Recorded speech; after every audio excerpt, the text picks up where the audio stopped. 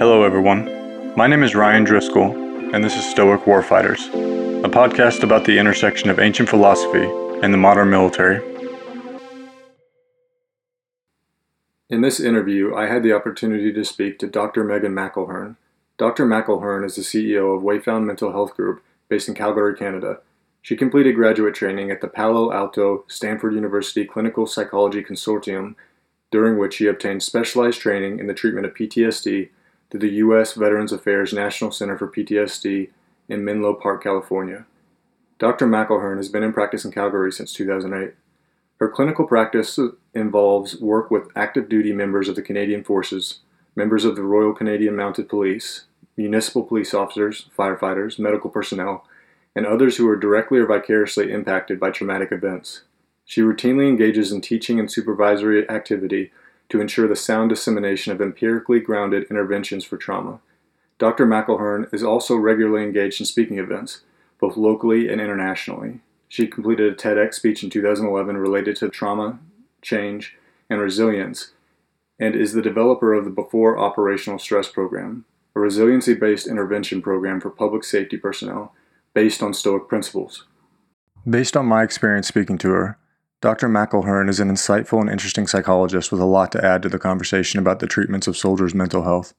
I enjoyed speaking to her about her program and the philosophy that undergirds it, and I hope you enjoy the conversation as well. Well, Megan, thanks for making the time to come and chat with me for a little bit. My absolute pleasure, Ryan. Thank you for having me. You're welcome. Yeah, you come very highly regarded by Dr. Franklin Annis. Well, Dr. Franklin Annis and I have a bit of a mutual, adoration fan club going on or something. I support him and his work in everything that he's doing, and he's become just an incredible colleague and supporter of our work. So, the world works in funny ways, but I'm sure glad I had a chance to meet him and now by proxy meet you. Thank you. Yeah, I feel the same way. Well, initially, whenever he spoke to me about you, he was telling me about your Before Operational Stress Program. And then I also have watched some of your TED Talks and other speeches, but I was hoping that to start this off, you could just talk a little bit about that program because it sounds, really interesting and really useful. Sure. Yeah. So I cut my teeth in the U.S. actually working in the U.S. VA system and have worked in the field of military and public safety mental health since then. For kind of a variety of reasons, the work with uniformed service personnel has been really compelling for me. And about 5 or 6 years ago, I'm a practicing clinical psychologist here in Calgary, Canada, and was just overwhelmed with folks coming into my office needing really significant intervention for chronic and severe symptoms of post-traumatic stress disorder and major depression and anxiety and substance use problems, with the corollary of marriages breaking down and job loss. And I was doing my best to keep up with that, myself and my colleagues were, and I just got to thinking, this doesn't make any sense to me. Why are we only really helping people when they're at this end stage of psychological injury? Why aren't we trying to do some things on the front end? And a lot of that was influenced by when I would be getting into treatment with my clients. I'd be talking to them about, here's what's happening in your brain. Here's why we think some of this is happening. Here's how we're going to help you hopefully start to recover. And hearing time and time and time again, I wish I'd known this before I started my career. And so for me, that just started a bit of an interest. Off the side of my desk, I started exploring the construct of resiliency and started, exploring what do we think are actually helpful, early intervention, upstream kinds of things we can offer people. And fast forward to today, and we have this program called Before Operational Stress. And I'm not exactly sure how, but it does tie back into Stoicism, or at least draws from it in some ways, correct? You got it. It does. And again, this is one of these funny things and funny ways that happens. So I was in my office one day, and I came out, and a colleague of mine came into the hallway, and she had just finished working with a Canadian Armed Forces member. And she said to me, "That's the most stoic individual I've ever seen." And it stopped me in my tracks, because I thought to myself, well, isn't that actually part of the problem? And I had heard this idea of, being stoic and people talking about how important sort of stoic service culture was. And I just started thinking, well, what are we actually talking about when we use that word? Because we use it interchangeably. What I was seeing is we were using this term stoicism or stoic interchangeably with unemotional. And I just started becoming curious about if that was what we actually meant. And so started to learn about the Stoic philosophers, started reading some of the both ancient and contemporary materials related to Stoic philosophy. And lo and behold, learned so much about Stoicism's influence on modern day psychology and psychotherapy. I was introduced to Donald Robertson and some of his work, and actually really started to understand that I think what the Stoic philosophers meant is not actually what we've done with that idea or with that notion in particularly in contemporary uniform service. Around that time, I was actually gifted a piece of art by an artist named Danny Quark, and it's called Defacing PTSD. And it's an image of a soldier with a mask, and the mask is just like that stoic mask, no facial expression, and the soldier's holding the mask, and then behind him is his actual face, and he's sobbing. And I just thought, this is it, right? A picture speaking 1,000 words. There's this stoic face of somebody who's putting on the mask of what they think they're supposed to show, and yet it belies what's actually happening on the inside. And that was where Stoic philosophy fit in, is because my understanding or my interpretation of some of the Stoic works is they weren't espousing that we should be unemotional. They were espousing that we can and should aspire to having a different relationship to our minds and our emotions and our physiological reactions, so that we don't get overly caught up in interpreting these things as being a sign of anything other than just things that are happening inside of us. Yeah, I think that's a good point, and it's definitely something, being in the sphere of talking to military folks as it regards to this philosophy, that comes up and is very common. And it's common in the internet culture around stoicism as well, where people conflate it with being unemotional. And like you said, I mean, it really is developing a better relationship with your Yeah. emotions. And I was actually talking to a retired infantryman who worked for the VA in Maui, and one of the topics that he brought up was courage. And he was talking about how, we only think about courage in the context of running into fire and putting yourself in physical bodily harm.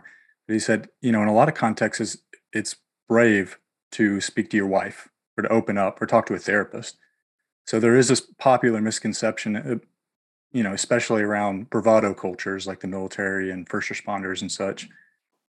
Well, So and it's interesting that that contradiction is what brought you to looking at it. Well, totally. And I've been a sort of trauma therapist and trauma researcher for a number of years. And, before kind of coming to Stoicism and developing the Before Operational Stress program, I've done a lot of work in how do you actually help people recover from trauma and, maybe move to a place of post-traumatic growth and things like that. And we don't get to sidestep going through the difficult stuff. And in fact, it's going through the difficult stuff that actually potentially allows us to grow.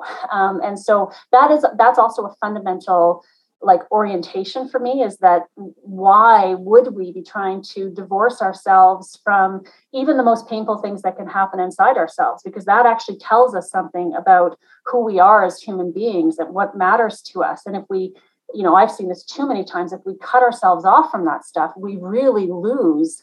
We lose vitality. We lose a sense of who we are. We lose a sense of connection to other people. And so, that's just not an approach I can sort of get behind. However, how many times have I heard from uniformed service personnel, it doesn't matter what I'm feeling. I have to be good to go. If I'm somehow seen as being vulnerable or struggling, I'm going to be less competent to stand beside the people who need me to be there for them, right? And so it perpetuates this myth and this really unhelpful idea that the stuff that isn't bravado and competitive and disciplined and masterful, that stuff, anything that's not that, needs to get set aside somehow. And it encourages people to suppress or deny or minimize what they're actually feeling, which they're actually thinking. And then that compromises that whole post-trauma recovery.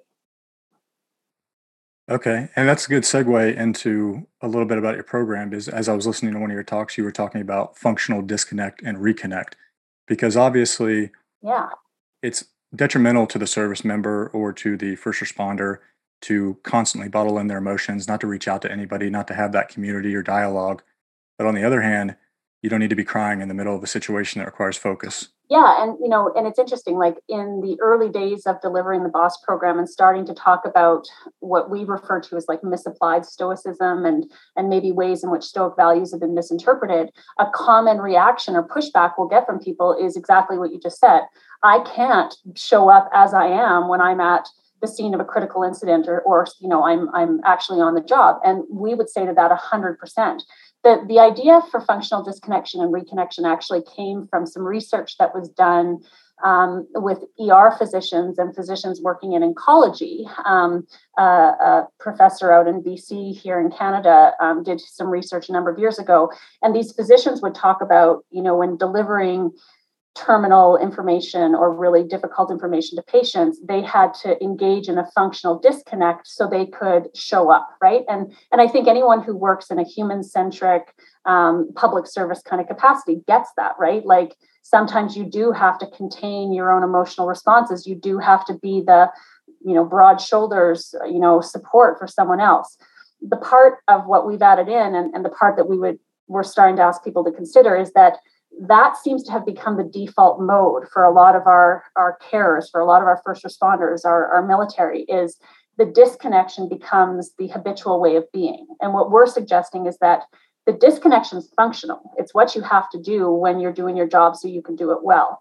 The part that's been missing is actually being intentional about then taking time and space to reconnect with what the personal experience of those moments were like for the person. What does it mean for them to have been in the face of having to give life-altering news to another person? What does it mean to have been, witness to something happening in your community? And actually, letting people know that an intentional process of reconnecting with those personally held values and thoughts and emotions, that's our hypothesis is that's part of how you keep yourself psychologically healthy. So we're espousing a balance, hence functional disconnection and reconnection, not just be stoic, stay stoic, and as if nothing bothers you to the end of time, because guess what? It's going to catch up to you at some point in time. Yeah, and I think to get a little philosophical, I think that there is an argument that, you can't control the emotions that come into you. You can't, those are going to come up and you need to deal with them appropriately. And I mean, it's interesting that you talk about functional disconnect because I do think that in a lot of times, whenever you're speaking or listening to contemporary ideas around emotions, it's all about you constantly have to be engaged. You never need to disconnect from your emotions. But there are absolutely times when it isn't appropriate or useful to just like stop what you're doing and engage with that feeling. No, and not that this is 100% how it happened, but I mean, even I think about the work that I do as a clinical psychologist and I work with people recovering from trauma. I mean, there are many, many times where I'll be in a session with someone who's telling me about a trauma that happened to them and I will have a visceral body reaction or I will, feel tears spring to my eyes or I'll feel disgusted or something like that. And I will have a moment where I have to check myself and go, this is not your time. Like my job in this moment is to be here with this person who's entrusting me and honoring me with this story, right?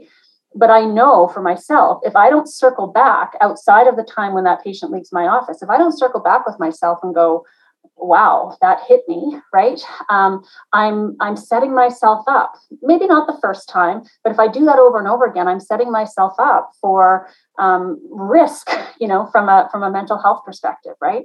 And so, yeah, like I really love that idea of like, with our emotions or the things that happen inside of us, our job is just to try to feel that stuff better, not make it go away, right? And again, I think that's part of what we've mythologized for a lot of our uniformed service personnel. And I think that's a big reason why we're seeing the rates of psychological injury that we are. And this is what we talk about, at length in the For Operational Stress program. Okay. And to get the timeline correct, was it after you started looking into the philosophy that led to the For Operational Stress program? Yeah, I mean, it really was the crystallizing ingredient that brought the program together. Because I was very interested in, providing people with some upstream cognitive behavioral, training. How do you work with thoughts, emotions, behaviors, education about the nervous system and the brain. And then it really was learning about the Stoics and the Stoic philosophy that what I really talk about with the BOSS program, as we call it, is it truly tells a story, like from where we start in our first session to where we end up in our final session, which is the 8th session. each piece builds on the piece that came before. And so learning about Stoic philosophy, that actually started the story in session 1. And that really is like the kind of the roots or the foundation of what we talk about. And then over the course of our time in the program together, we end up in this final place where it kind of brings it all together. And I think my hope is that it does honor to what the Stoics were talking about. Yeah, absolutely. And it's interesting to me, like how the parallels in your story and a lot of other academic stories in terms of they're recognizing philosophy as a what's the term, as a therapy or as a way of life, Mm-hmm. where oftentimes this is taught in undergrad or graduate school, but they don't think about it until there's something that's traumatic that brings them to the point where it's like, oh wait, there actually was a lot of good material Mm-hmm. for handling this situation and dealing with it. Yeah, and one of the things we're hoping with the BOSS program, and one of the things I think is starting to happen in our communities, generally speaking, is people are a bit more mindful of mental health, right? In the span of human civilization, this is like an eye drop's worth of time, right? And so it's going to take a long time for people to practice the same care of their mental health as they do their physical health. But I think that's one of the things we hope. I mean, in basic training, let's talk about, it would be, to my way of thinking, it would be wonderful, it would be ideal if there could just be an acknowledgement of what we're teaching military members and public safety personnel of different sectors. What we're teaching you to do is actually suppress your natural response to danger or fear, right? Like if I hear a bomb go off, I should go in the other direction, not head towards the thing, right? And part of what happens in basic training is like, rather than feeling horrified when something horrifying happens, it's like, nope, shut it down because you've got to go towards that. And that's part of learning how to do your job, right? It's not intended to be a criticism of that, but it's opening up this space for, let's just be clear about what it is we're teaching you to do, right? We are actually shifting your humanity a little bit, right? We're teaching you ways to kind of segregate that at particular moments in time. So then let's be extra mindful or thoughtful, or at least have discussion about, how do you hold on to your humanness, right? How do you hold on to and even facilitate greater connection with those parts of who you are outside of the times when you have to do your job? Yeah. Well, is there any talk within your program in terms of the idea of what is good and bad? Because, you use the expression, I think, terrible in reference to like moving towards an explosion, but the Stoics might argue that it isn't altogether terrible. It's good and bad are within your actions. Oh, totally. It is what it is. What I meant by that is again, it's this natural emotion sort of thing. Okay, so like I understand. if something horrifying happens, a natural reaction is to feel horror, right? And I think sometimes what we do, and certainly what we've maybe encouraged our military and public safety members to do, is when something horrifying happens, go, no, I'm good. Mm-hmm. Right. And exactly to your point, it is not good or bad. It just is. Like I challenge anyone on this idea that there are good or bad emotions, right? Emotions are just emotion. And in BOSS, we certainly talk about emotions as they're, in many ways, it's data about what it means to live in the world. And we need to sort of almost dispassionately be willing to hold space for our emotions without attaching meaning or significance, right? If I feel grief, or if I feel scared, I am somehow less than, right? Which is a common narrative that I've heard over the years. Yeah, I sympathize with that experience. That's definitely, I mean, it's just kind of typical bravado, whether you're first responder, military, or just growing up in kind of a typical male environment.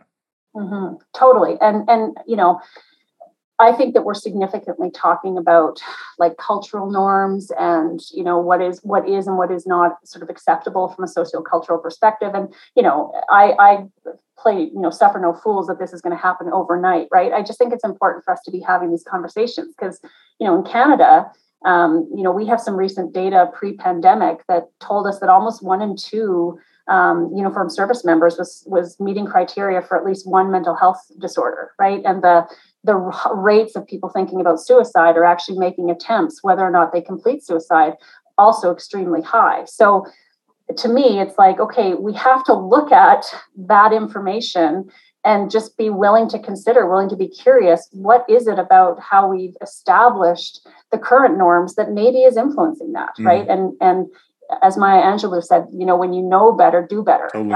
And so can we just try to be more informed and more open to alternative perspectives instead of just continuing to do something because it's what we've always done? Well, I don't know. This might be too big of a question, but is there any way that you could give an overview of the program, the BOSS program? Yeah, no, not at all. If you'll indulge me with a few minutes of talking, for sure. Oh, by all means. Okay.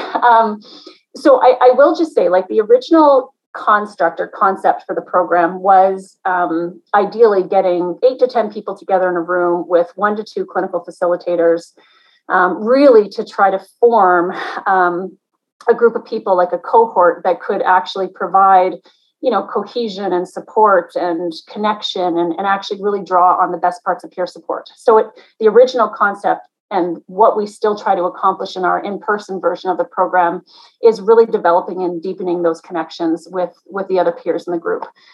So that's part one.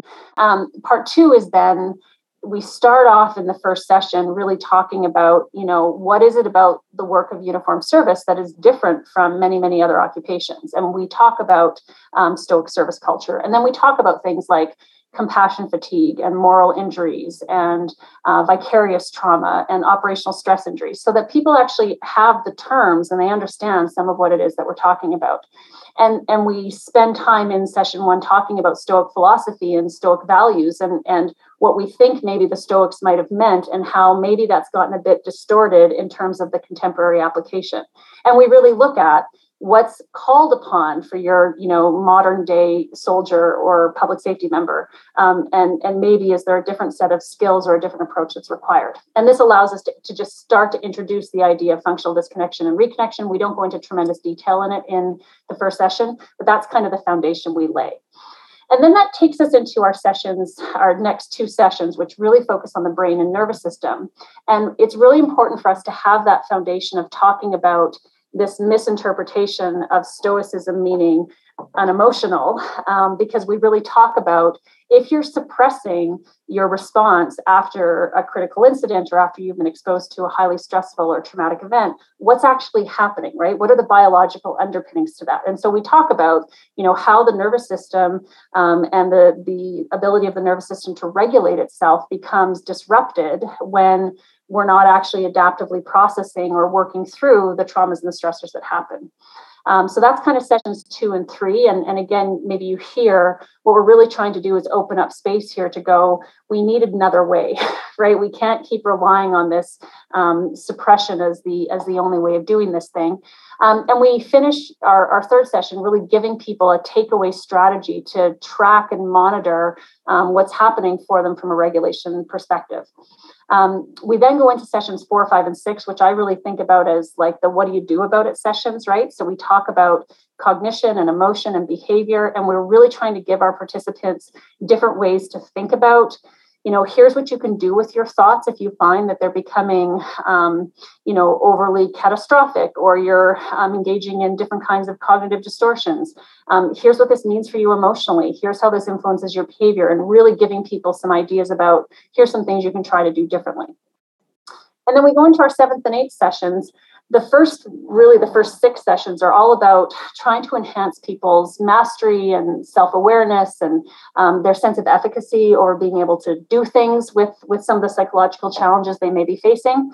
And then really we want to bridge into the interpersonal space where in session 7, we start to talk about if you have this better understanding of yourself and maybe you're enhancing your own resiliency, whatever that might mean for you personally, how does that then translate into your relationships? And so we talk about communication skills and dealing with conflict and communication styles. And then that takes us to our final session where we're talking about the paradox of empathy is how we start off. And what I mean by that is, oddly enough, people who have significant capacity for feeling, empathy and for experiencing or considering what's happening for other people are sometimes potentially those who are at most risk of being impacted by trauma, right? Because there's this deeper degree of connection that can happen. And then that allows us to go much more deeply into the idea of functional disconnection and reconnection and actually giving our participants real practical concrete ways to sort of take that home and take that to work.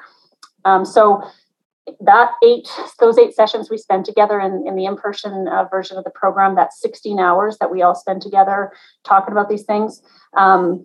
We've had just over 800 people go through the program at this point in time. And that thing about sitting down with people that you don't think you're going to be able to open up to is just out the window within the first 10 minutes. You get groups of people who just start going, you feel that way, I feel that way. And it's kind of like off to the races.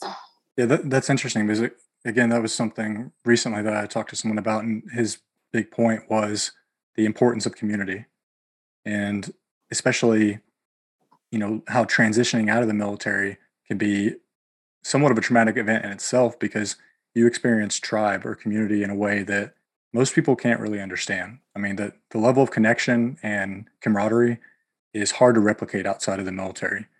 So, in your experience, is there any delineation between, PTSD and other traumatic mental illnesses versus just the lack of tribe and the pain of, separating yourself from that kind of experience? Well, I think you've hit the nail on the head. I mean, I don't think we do, at least as far as I know. I mean, I know some services and sectors are trying to pay more attention to this, but I don't think yet, in terms of really helping people work through the grief that they're going to experience when they leave their career and what it means to not have that daily engagement with that community, that tribe you're describing, the risks of mental health decline, like kind of post-retirement.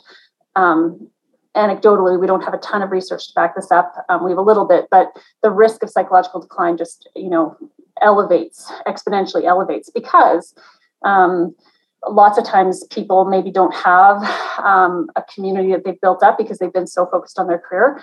This whole thing around identity and what it means to be a soldier or police officer, or firefighter, or whatever. And then all of a sudden that identity sort of overnight has changed and people maybe don't have like a transition into a new way of being or a new identity that they're going to find meaningful.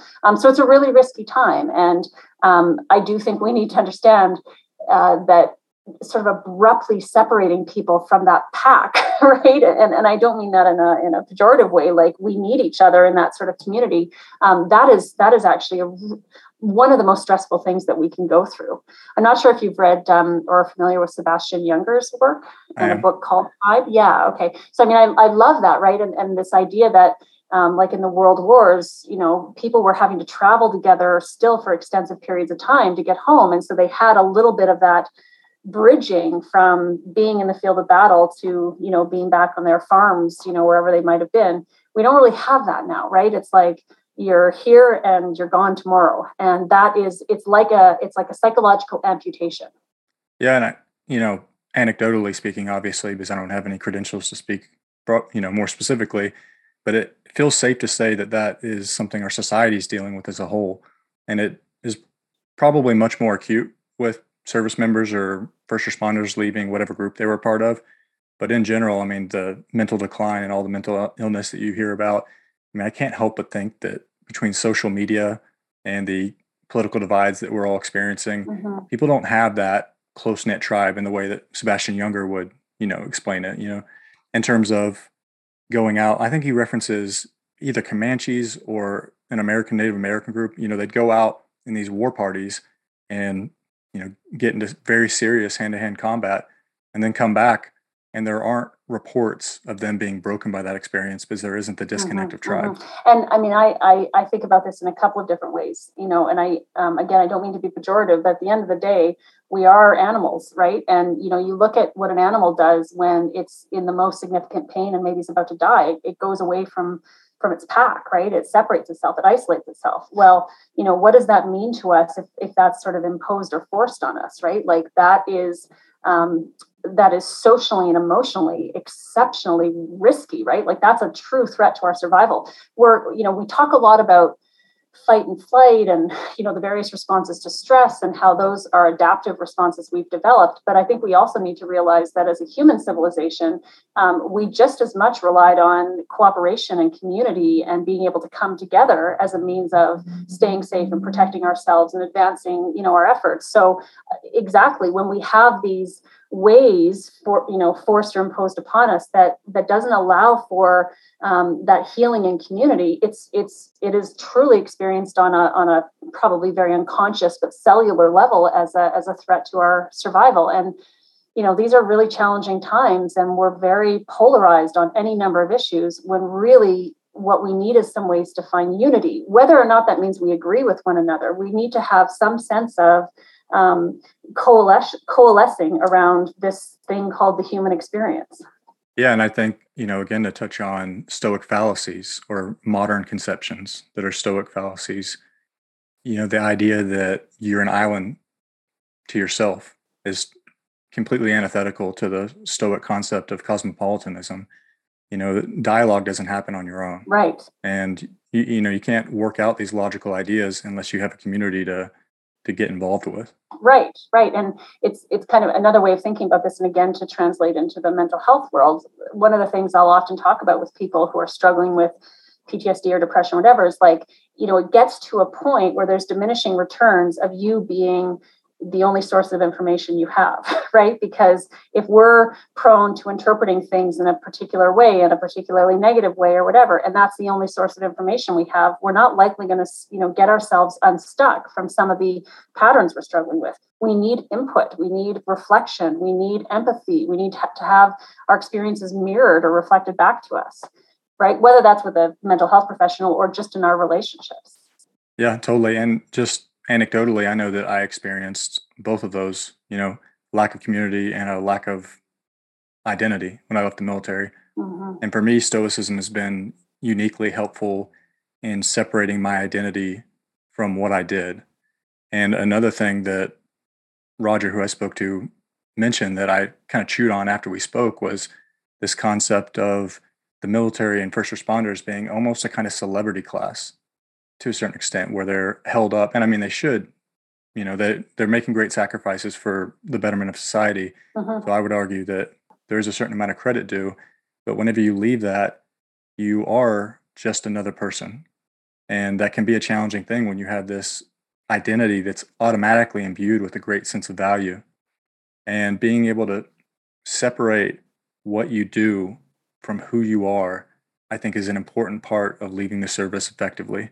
And whenever you look at the people who left the military, for instance, because that's where I have experience, the people that were the most successful are people that rolled out, took the pros that they got from their experience, learned from the bad experiences, and rolled right into the next phase of their life and left what they did behind. It's always part of them. It's always part of their experience. It's part of who they are, but it isn't who they are. I couldn't agree with you more, Ryan, honestly. And I think that's one of the things is we do have to help people realize like they need to take that sort of bird's eye view on their lives and what it is they're doing, right? Like if who you are and your sense of worth is so completely tied up in with what you do, then what happens when you can't do that thing anymore, right? I mean, a lot of the folks that I work with who maybe have had retirements or medical discharges, imposed upon them, they feel so ashamed, right? Like they feel like it is a fatal wound to who they are. And there's a lot of healing that has to happen to help them to get to the place of what you just described, right? Which is, this is an offering that you made and a very important one. And this is not the end of your story, right? And a lot of times people, unfortunately, get very stuck in, this is who I was. This is when my glory days were. There's not much, in life for me afterwards. Or sometimes my suffering is the evidence that something traumatic or bad happened, right? And almost like they themselves become the way of demonstrating that something happened that shouldn't have. Mm-hmm. Yeah, and I think that there are a lot of popular voices out there that talk about this in one way or another, where they talk about, got to get out and, just move on. But I never heard it articulated well in a way that clicked until I started reading philosophy and reading Stoicism, because there's a lot of advice out there that's great advice and it has great philosophical underpinnings. But I know for me, when I was in pain, I needed to understand the why in addition to just the how. I mean, you can give me a bunch of tools, but if you don't tell me why they're important, then whenever you're dealing with an existential crisis or anything like that, the how doesn't really matter. No. And, one of the things I've come to really understand, personally and professionally and as being a citizen of this global community we're all sharing, is that we ain't getting away from trauma, right? Like, I mean, in fact, we could argue that trauma is part of life. And I think we'd probably be wise to realize that, right?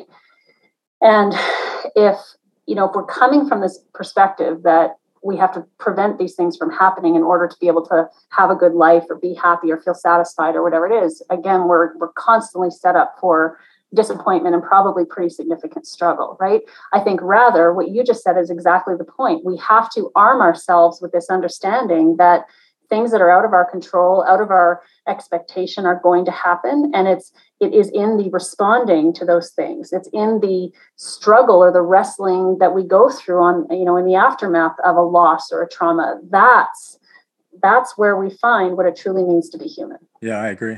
And I mean, again, anecdotally, I think it's easy to look around at some of the people that have brought some of the most profound ideas to our culture. And almost all of them have some sort of traumatic incident that instigated their thinking, them choosing to be introspective.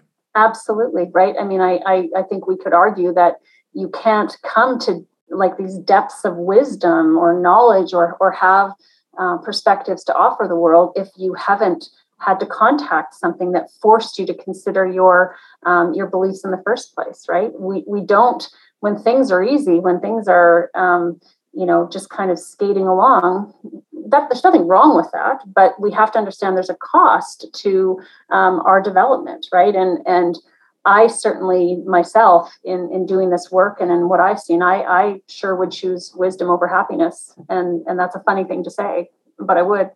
No, I like that. That's pretty profound.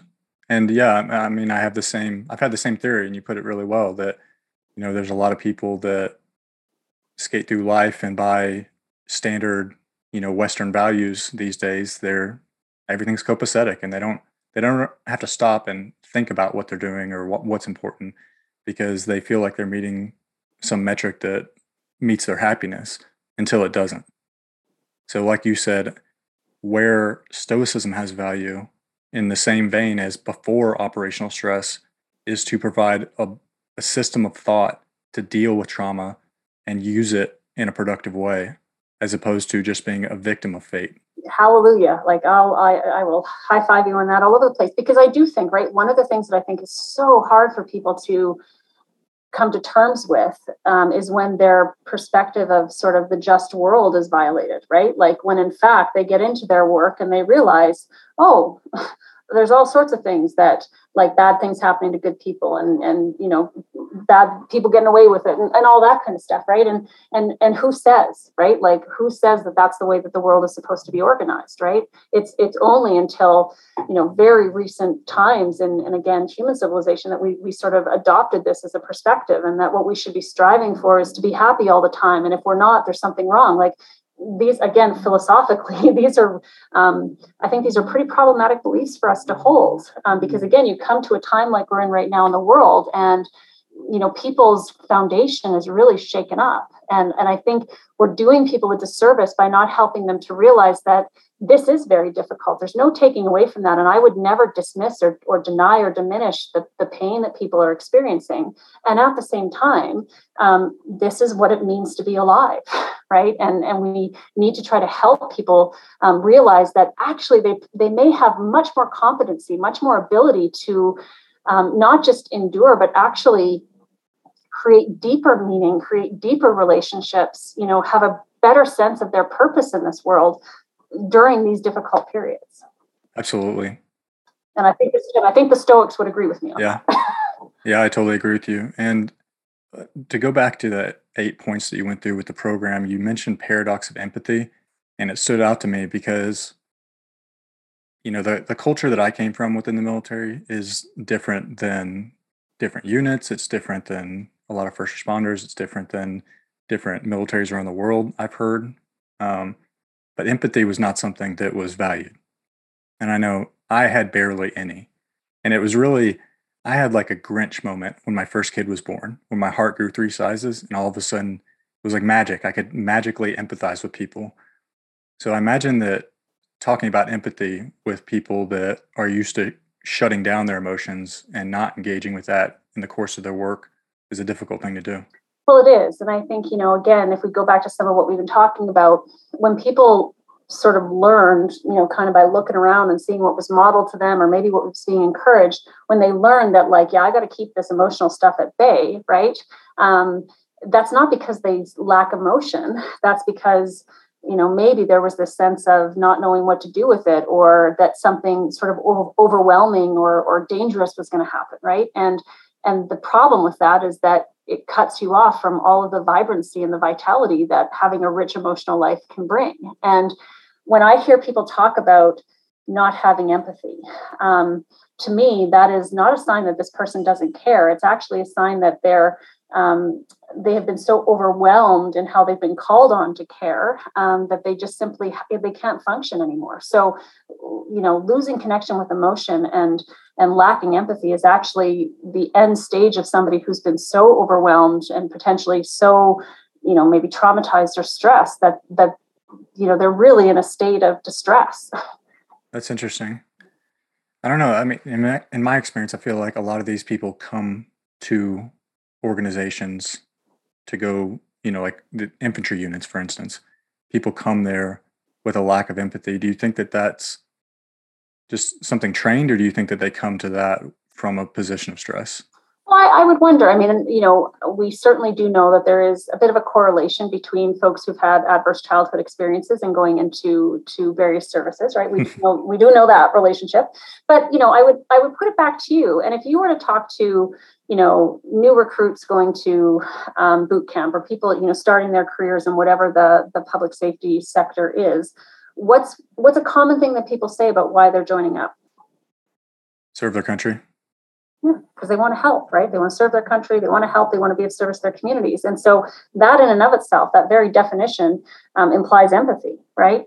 For sure, I think people are coming to with these historical stereotypes of what does it mean to be an infantry member or to be a cop or whatever. And so they start already. It's not like they're pre-training themselves that this is how I'm supposed to be, right? But it actually is a bit contradictory when you actually, for me, at least in my experience, all of the public safety and uniformed service members that I've worked with, I mean, these are people who have tremendous caring and integrity and desire to be of service and really adopt the, service before self kind of mentality and so on and so forth. These aren't people who don't care at all.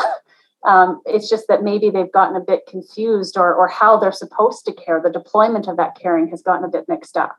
Yeah. Which is what we're talking about. Yeah. And I would agree with that. I mean, even the most aggressive warfighters, people that join the military to go and shoot bad guys, typically have a strong sense of justice. They have a strong sense of care for the people around them, for their family. Obviously, they'd be willing to sacrifice themselves for that. But this is something that kind of really tickled the back of my head whenever I was learning about Stoicism, and really prompted me to engage in this project. It was just ideas around empathy and the Stoic concept of cosmopolitanism versus the culture of dehumanizing the enemy, which is a typical thing. So I don't know how that, I don't know if there's a clean answer, but I was curious, is there something detrimental in that, or is it beneficial? Because there's a popular understanding that in making the other person the other, where you compartmentalize what they are, it makes it easier to kill them when you have to. Yeah, I don't know that I have 100% answer either. I would buy that for $1, right? I do think that's part of why we do that, is we need to dehumanize, right? And, you see this across any number of industries, right? Like, that's why patients are called patients. And, you refer to medical procedures versus what's being done to people, in medicine, different things like that. So, to me, I think there's probably an adaptive response to that. It's harder for me to do my job, and that my job may mean that I have to deploy lethal force. It's harder for me to do that if I'm thinking of you as a person. It's easier for me to do that if I characterize you as a certain race or group or whatever the case may be.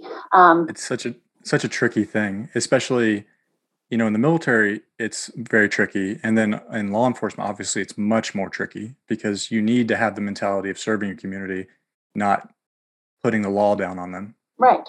Otherwise, you can be in trouble. And I had that conversation with the chief of police out in Arizona. He was my friend's dad, and I was telling him, yeah, I really want to be that guy with a gun, basically, still. Like, keep on doing that. He's like, well, don't be a cop because that's not how we police anymore. We don't need that tough guy mentality. You need to want to serve your community. Mm-hmm.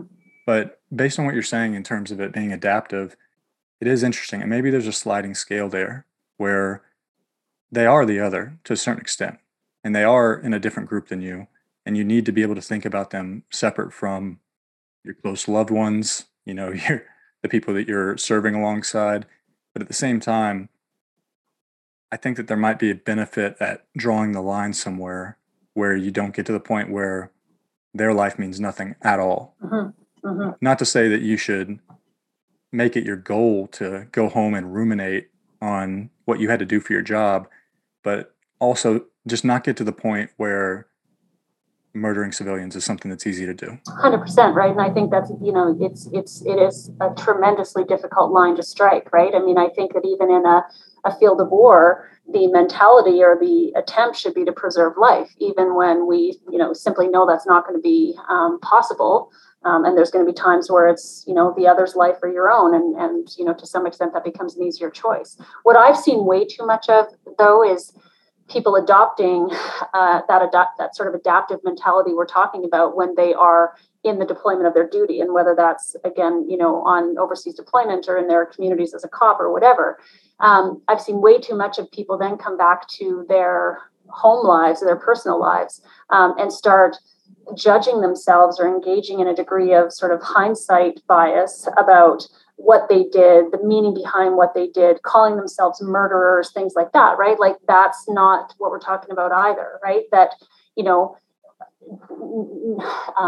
not any one of us determined the social contract under which we're living, right? We've all agreed to some extent to participate and try to revolutionize for change where it makes sense and things like that. But, we all to some extent have to carry on with the social fabric and order as it currently is. And that means that wars happen. And that means that sometimes, people who are doing particular occupations are called to do things that, they might not want to have to do. But what's not fair is to then, take those experiences or those events out of context and judge them unfairly or inappropriately. Yeah, I think you're right. And I spoke to Dr. Leonidas Konstantikos, who did his dissertation on just war theory through a Stoic lens. And a lot of what he talked about was Hercules' circles of concern, which is a Stoic concept around role ethics. And I think it's important, or helpful at least, in conceptualizing this, where we start with our concern being at ourselves, and then we extend that to our immediate family members, and it goes outward from there. And like you said, we live in a real world where things aren't always neat and clear cut, and wars happen, policing needs to happen. Sometimes things get hairy, and a life has to be taken. And you shouldn't beat yourself up about having to do your job, but you should never excommunicate yourself from the greatest circle, which is humanity. Mm-hmm. So you should always hold yourself as a member of the human race and value intrinsically human life. But you should also be able to understand that within the world, you occupy a certain space with certain societal expectations. And you should question those and question whether or not they're right. But if you do feel that they're right, you need to act within your roles. And I think that can offer a useful, separation of those situations. The concern for humanity as a whole, keeping that intact, while also understanding that you have a role to play in the context of soldier, law enforcement officer, whatever. Mm-hmm. Well, it's a bit beyond the scope of what we're talking about, but I think it fits in, which is, I'm not sure if you're familiar with Kohlberg's theory of moral development, but it's kind of, you might find it interesting to take a look at. He was an American psychologist and really looked at, as we get older and as we develop and as we have more experience, we realize that, moral decision-making is more complicated than how it was when we were littler children, where it was just about right and wrong, and that's exactly it. Sometimes we have to do things.